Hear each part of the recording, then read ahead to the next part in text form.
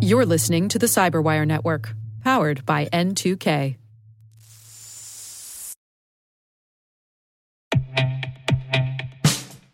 And now, a message from Cyberbit. Mastering cybersecurity is like mastering a sport. You build muscle memory through rigorous practice, then you train as a team to foster cohesion while operating under pressure. Like athletes, cybersecurity professionals thrive on hands-on simulation.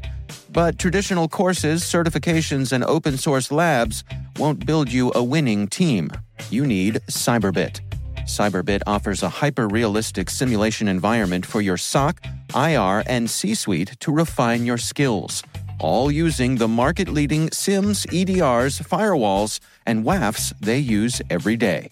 Cyberbit is offering Cyberwire listeners a free live-fire exercise. Sign up your team now at cyberbit.com/cyberwire.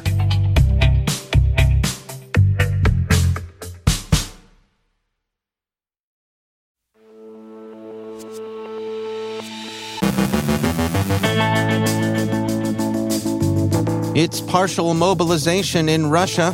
Further notes on the IT Army's claimed hack of the Wagner Group, leveraging Netflix for credential harvesting. Rockstar Games suffers a leak of new Grand Theft Auto footage. Ben Yellen has the latest on regulations targeting crypto.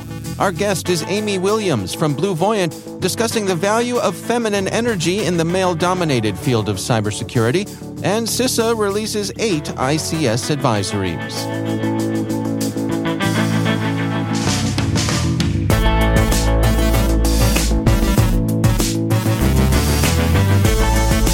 From the Cyberwire studios at Data Tribe, I'm Dave Bittner with your Cyberwire summary for Wednesday, September 21st, 2022.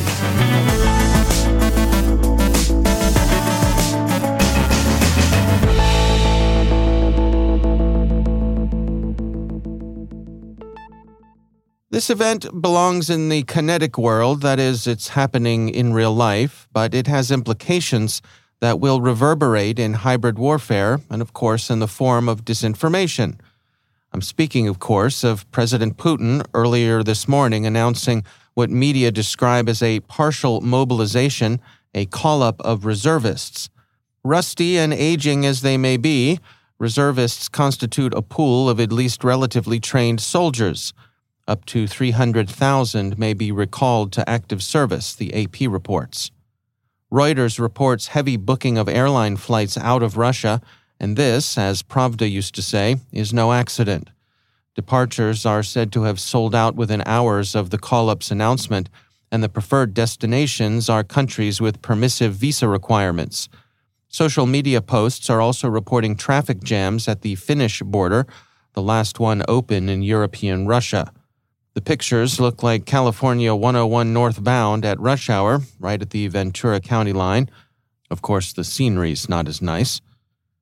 The call-up came as Russia advanced plans to hold votes, regarded by essentially everyone as sham votes, in those portions of Ukraine it still holds. The population will be invited to choose annexation by Russia, which in Moscow's official view would make the occupied regions permanent organic parts of Russia. One of the Kremlin's mouthpieces, deputy chairman of the Russian Security Council, explained the thinking behind the Potemkin plebiscites, saying, "The geopolitical transformation in the world will be irreversible once the referendums are held and the new territories join Russia. Encroachment into Russian territory is a crime, and if it is committed, that allows you to use all possible force in self-defense. That is why these referendums are so feared in Kyiv and in the West. That is why they need to be carried out." Returning to cyberspace proper, Ukraine's IT Army is claiming to have personal identifying information on the members of the Wagner Group, although so far it hasn't posted any as a proof of hack. But there are other indications in the form of archived website defacements that indeed the IT Army has been fiddling with Wagner's online assets. The IT Army posted a link to an archived version of a Wagner Group site that's been defaced to show pictures of Wagner Group dead beneath a Welcome to Ukraine message, stating, "All of your personal site data is with us. Welcome to the Ukraine. We are waiting for you." Vice, which reports the defacements, also has a characterization of the Wagner Group as a de facto, if deniable, arm of the Russian military, effectively an umbrella term for a varied class of Russian government operations. Inky this morning blogged about a phishing scheme that impersonates Netflix. Researchers report that between August 21st and August 27th of this year, Netflix customers were the target of a PII data harvesting campaign. The campaign used a malicious HTML attachment compressed in a zip file. The campaign is noteworthy because it shows that criminal social engineering is being conducted with greater polish, without some of the clumsy diction and non-standard language that once made it easy to spot. The phishing emails targeted Netflix customers and were spoofed to look as though they came from Netflix's actual domain. The emails originated from a virtual private server in Germany and then moved to an abused mail server from a Peruvian university, which allowed the email to receive a DKIM pass and make it to the recipient. Inky reminds users of best practices when it comes to unidentified emails. They advise being cautious of zip file attachments since there's no ability to preview them, visiting a company's website directly to resolve an account issue, and using the browser's address bar to hover over links and determine that you're on a website instead of a local file. They also note that SMTP servers should be set up so that they don't accept and forward emails from non-local IP addresses to non-local mailboxes. The AP and others have been reporting a network intrusion at Rockstar Games in which the company suffered the leak of some aspects of its new Grand Theft Auto game, currently in early development. Someone claiming to be the hacker apparently posted 90 clips from the theft and claimed also to have source code for the game, which they want to sell for at least upwards of $10,000. The Video Games Chronicle reports that Rockstar has released a public comment on its social media channels, noting that they were extremely disappointed that details of the game were shared by the hacker, and they say that there will not be delays in the project. The motive seems to have been extortion, which is the sort of motive that might drive a Grand Theft Auto game plotline, only in this case there seems to have been less slapping and curb stomping. Rockstar said in a statement, "We are extremely disappointed to have had any details of our next game shared with you all in this way. Our work on the next Grand Theft Auto game will continue as planned, and we remain as committed as ever to delivering an experience to you, our players, that truly exceeds your expectation. We will update everyone again soon, and of course, we'll properly introduce you to this game when it's ready. We want to thank everyone for their ongoing support through this situation." LastPass has published an update on the security breach it sustained last month, Naked Security reports. LastPass found no evidence that the attacker gained access to customer data. The threat actor was able to steal some source code, but the company found no evidence of attempts of code poisoning or malicious code injection. The mention of code poisoning is interesting insofar as it indicates that companies are thinking about this as a real possibility, which of course it is. LastPass had this to say about what they found. Our investigation determined that the threat actor gained access to the development environment using a developer's compromised endpoint. While the method used for the initial endpoint compromise is inconclusive, the threat actor utilized their persistent access to impersonate the developer once the developer had successfully authenticated using multi-factor authentication. And finally, the U.S. Cybersecurity and Infrastructure Security Agency yesterday issued 8 industrial control system advisories. See CISA's ICS site for details, and please do read them and heed them.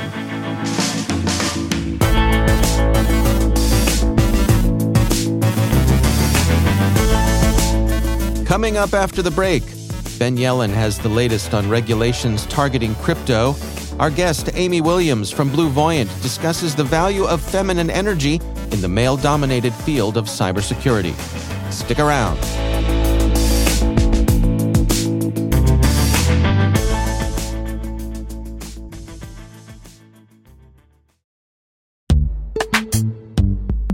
Every day, your IAM tech debt grows. Your multi-generational services struggle to work together. Building an identity fabric can fix this. It makes all your identity tooling stronger and allows you to connect any app to any service you want to use, with zero coding, zero maintenance, and zero app downtime. Strata's identity orchestration platform separates the identity logic from your applications, so you can optimize existing IAM tools and manage them in a single control plane. Now, every vendor, standard, and architecture work together. In short, building your identity fabric means you can secure your non-standard apps, keep your complex access policies, retire outdated IDPs, and modernize in record time. So build your fabric with Strata Identity and get rid of tech debt for good. Visit strata.io/cyberwire, share your identity priorities, and receive a pair of AirPods Pro. Offer valid for organizations over 5,000 employees. Connect today at strata.io/cyberwire.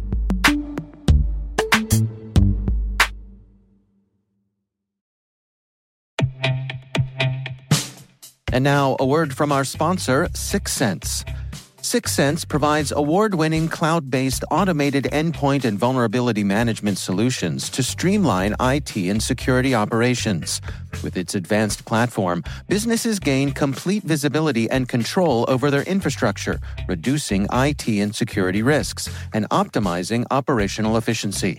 With 6sense, you'll get real-time alerts, risk-based vulnerability prioritization and remediations, and an intuitive automation and orchestration engine so you can focus on your core business goals, confident in the knowledge that your enterprise is secure, compliant, and running smoothly. To learn why enterprises choose 6sense, visit 6sense.com.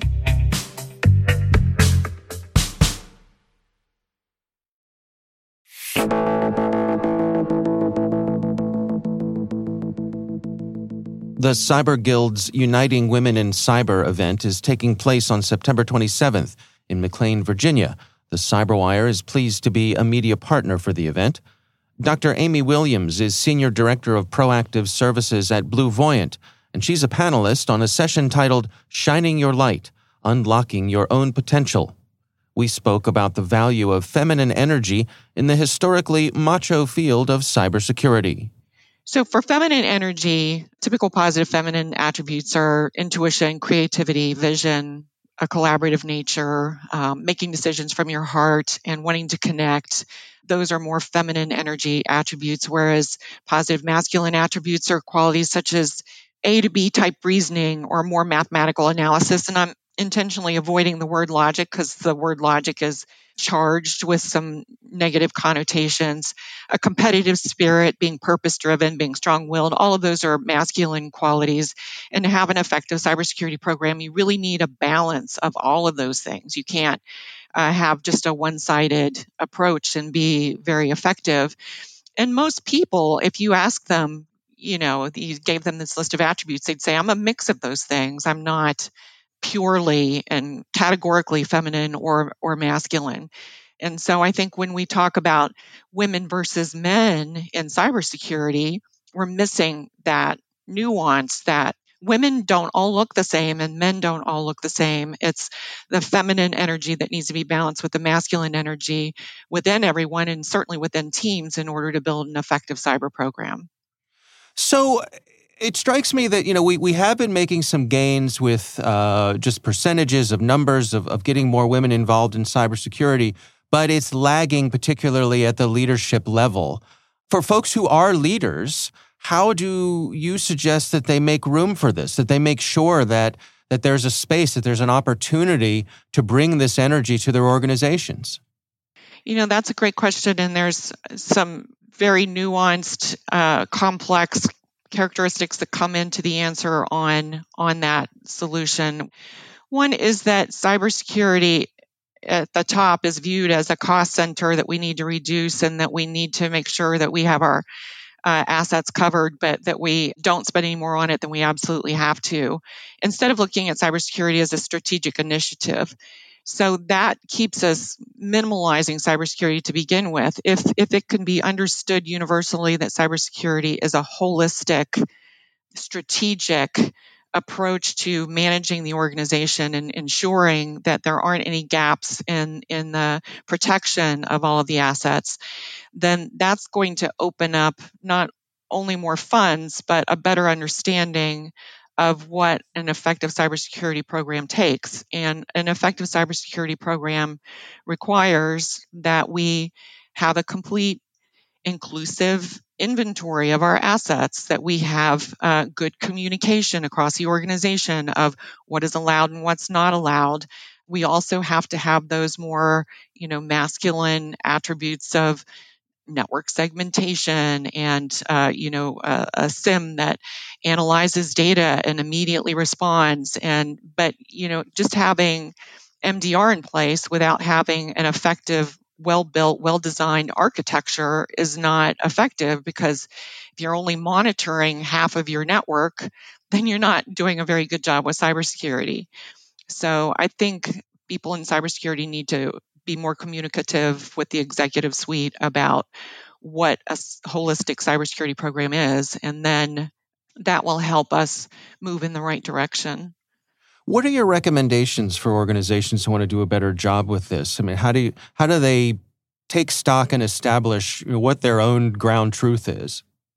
Cybersecurity programs need to be funded better, and the executive team needs to understand better what they need to include in order to have the most effective program.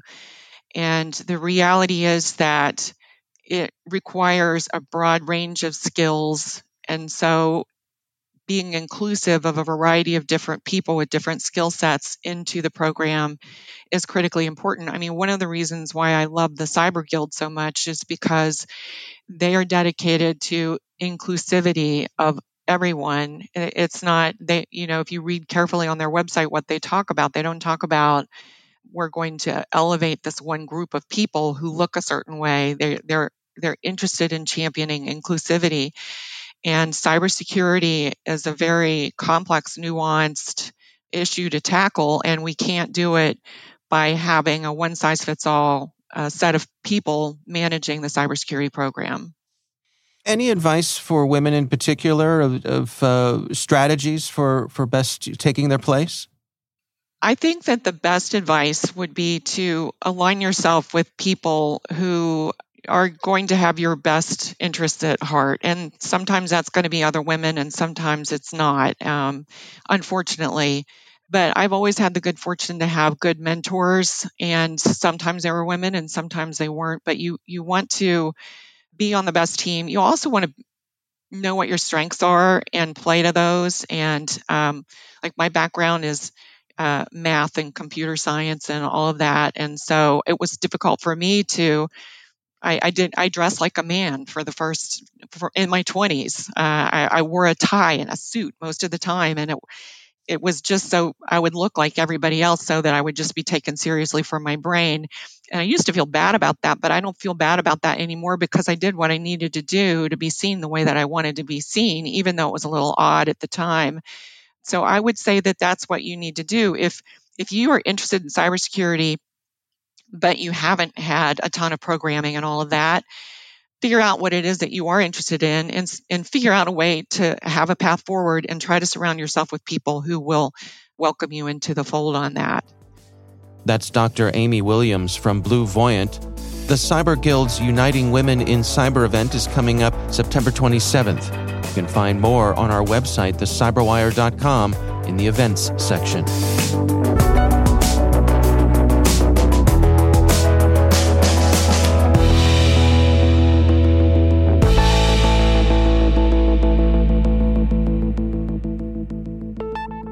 And joining me once again is Ben Yellen. He's from the University of Maryland Center for Health and Homeland Security, and also my co-host over on the Caveat podcast. Hello, Ben. Hello, Dave. So, interesting story came by in the past few days. This is from the Washington Post, article by Jeff Stein and Tori Newmeyer, and it's titled, "Treasury Will Warn White House That Crypto Needs Major Regulations." What's going on here, Ben? So, the Biden administration has had its eyes on the threats that crypto poses to personal privacy, data security, and also the economy writ large. President Biden released an executive order on digital currency, I think in 2021. And now the Treasury Department is trying to effectuate some of what the president was expressing by issuing those executive orders. So the Treasury Department is planning on issuing 4 separate reports to make clear that, quote, the Biden administration's top economic officials believe crypto needs strong oversight as lawmakers weigh new rules for digital assets. So there's a bunch of things happening here. One is, I think, because of the performance of the stock market this year in particular, there's new concern about the economic danger of cryptocurrencies. There's certainly some fraud risk they pose for investors because there is a lack of oversight. And I think investors were scared off by the fact that cryptocurrencies lost so much value this year that there's kind of doubt about their long-term economic viability. Right. Once people start losing money, we need oversight. Yeah, exactly. Please help us, government. Right. We're going to create this amazing currency that's not, doesn't rely on traditional banks or government regulators. And then everything goes to HE double hockey sticks, and they want the government to come in and help them. Okay.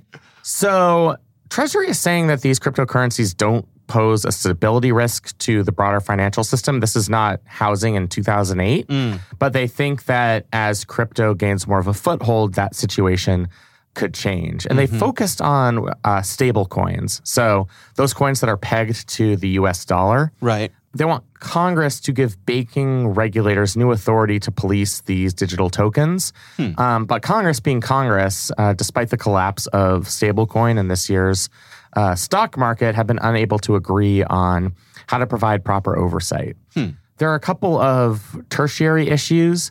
The sector itself, so the actual industry that controls crypto and their lobbying groups, want to establish regulation under the Commodity Futures Trading Commission.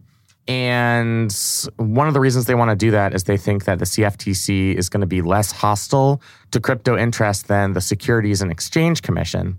So there's a big debate going on in Congress behind the scenes about which one of those agencies is going to get that type of regulatory power. I think it's worth noting that Janet Yellen, the Treasury Secretary, no relation, spelled differently, is just very skeptical of cryptocurrencies and always has been.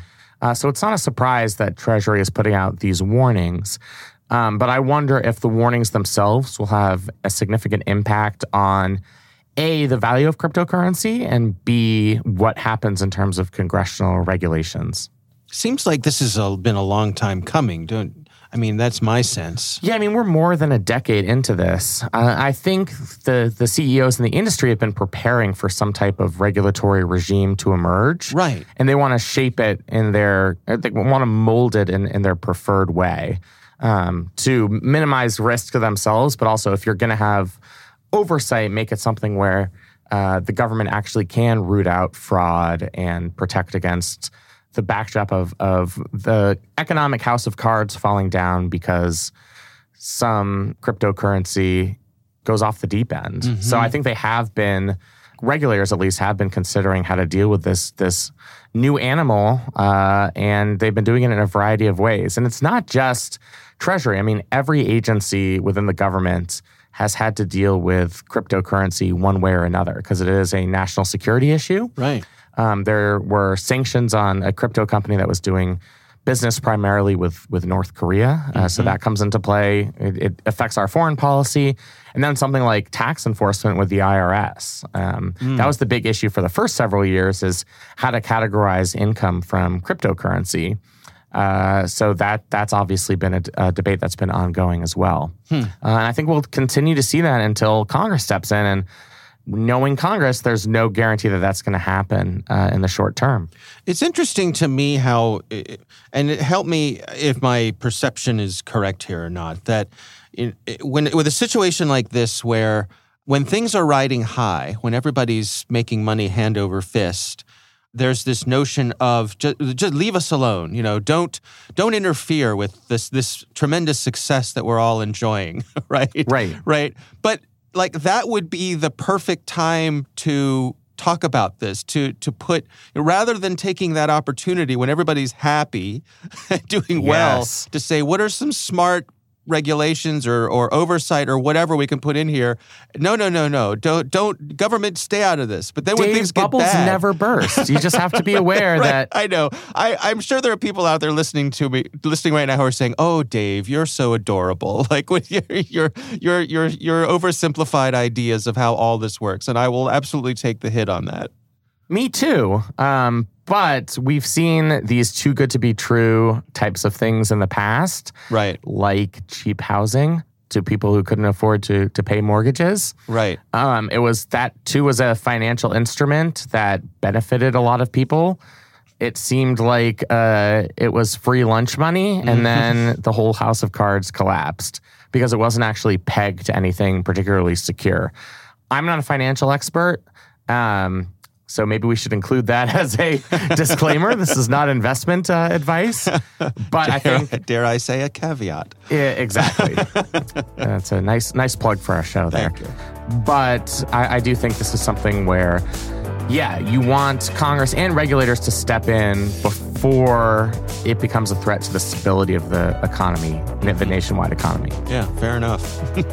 All right. Well, Ben Yellen, thanks for joining us. Thank you.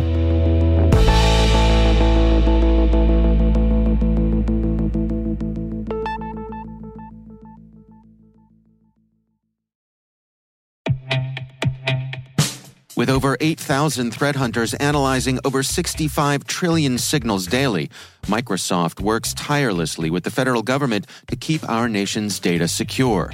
This 30-year-plus partnership is driving mission innovation that is secure by design. Whether optimizing your existing defenses or tackling advanced threats with AI, Microsoft gives you the intelligence and the automation you need to defend at mission scale. Let's work together to stay ahead of emerging threats and secure your mission anywhere. Learn more at aka.ms/fedcyber. That's aka.ms/fedcyber.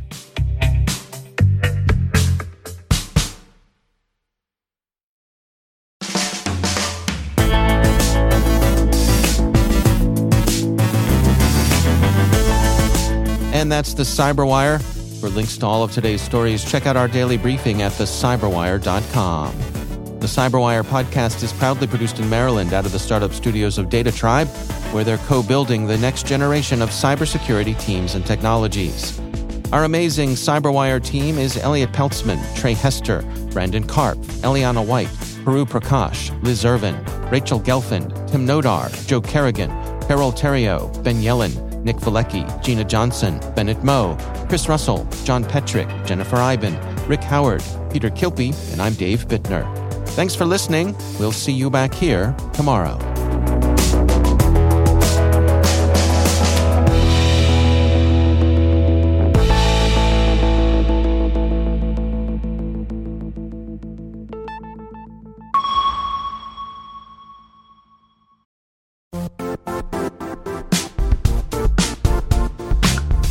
And now, a word from our sponsor, Zscaler, the leader in cloud security. Cyber attackers are using AI in creative ways to compromise users and breach organizations. In a security landscape where you must fight AI with AI, the best AI protection comes from having the best data. Zscaler has extended its zero-trust architecture with powerful AI engines that are trained and tuned by 500 trillion daily signals. Learn more about Zscaler Zero Trust Plus AI to prevent ransomware and AI attacks.